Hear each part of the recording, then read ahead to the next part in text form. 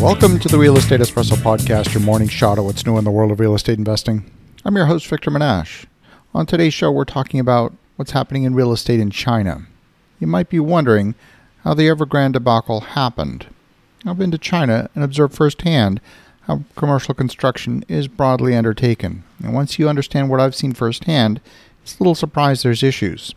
Housing developments in China happen as planned communities on a massive scale.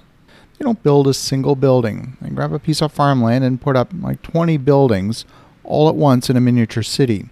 These developments can house 20,000 or 30,000 people in a single project. You have to ask a simple question. Why would 30,000 people move right here? Is the construction of all these buildings enough of a reason for people to move here? On one of my visits to Shanghai, I witnessed the Jinmao Tower, which was completed in 1999. My visit at that time was in 2001. At the time, the building was fully completed and completely empty for more than a year. It had been built on spec that somehow the demand would materialize. This 88-story building was completely empty for more than a year. In addition, there were over 40 buildings above 40 stories in height under construction in Shanghai at the same time. The amount of square footage represented by this construction is hard to fathom. Shanghai, of course, has continued to attract population, and that space is now fully occupied, but it's indicative of the mindset across the nation. Now, in the U.S. and Canada, we don't generally build large projects without demonstrable demand. And I'm not here to say that we do it particularly better. There's no one right or wrong method, and the U.S. has had more than its share of financial screw-ups.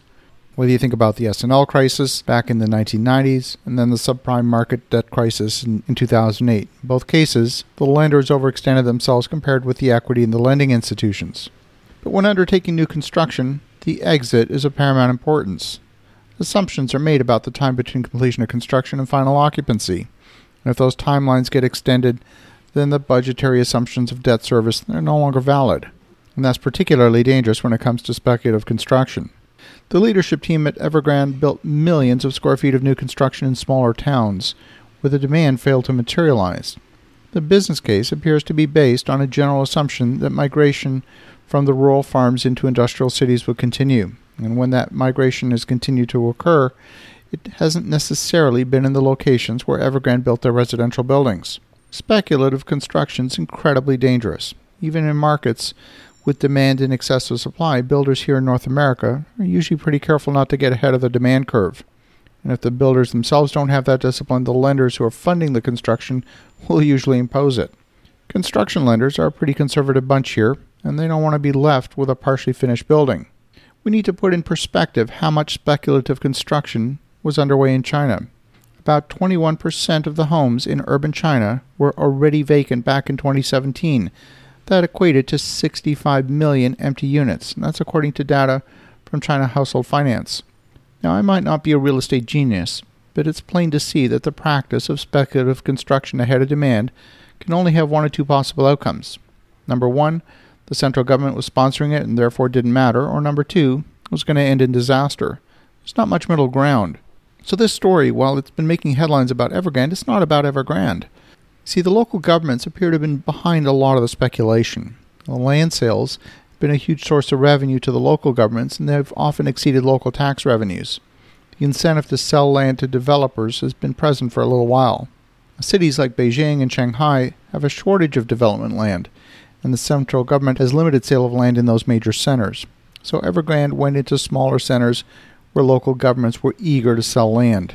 Initially, sales of apartments appeared to be strong, but the problem is that these smaller towns are actually losing population. Demographic trends are important in China as well.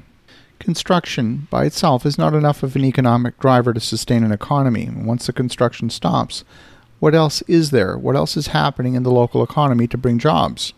So far, all of the headlines center on Evergrande, but it's not about Evergrande. They were operating in an environment that was considered to be normal in just the way things are done in China. Nobody bothered to ask the obvious question.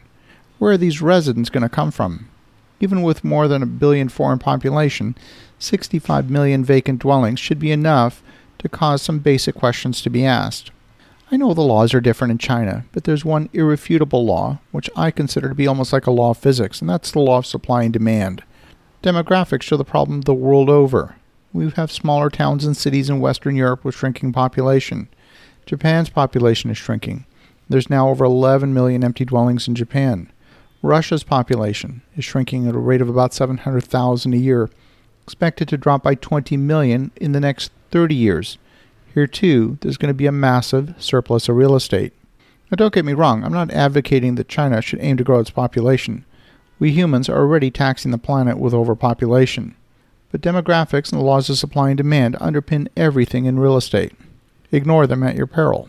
As you think about that, have an awesome rest of your day. Go make some great things happen. I'll talk to you again tomorrow.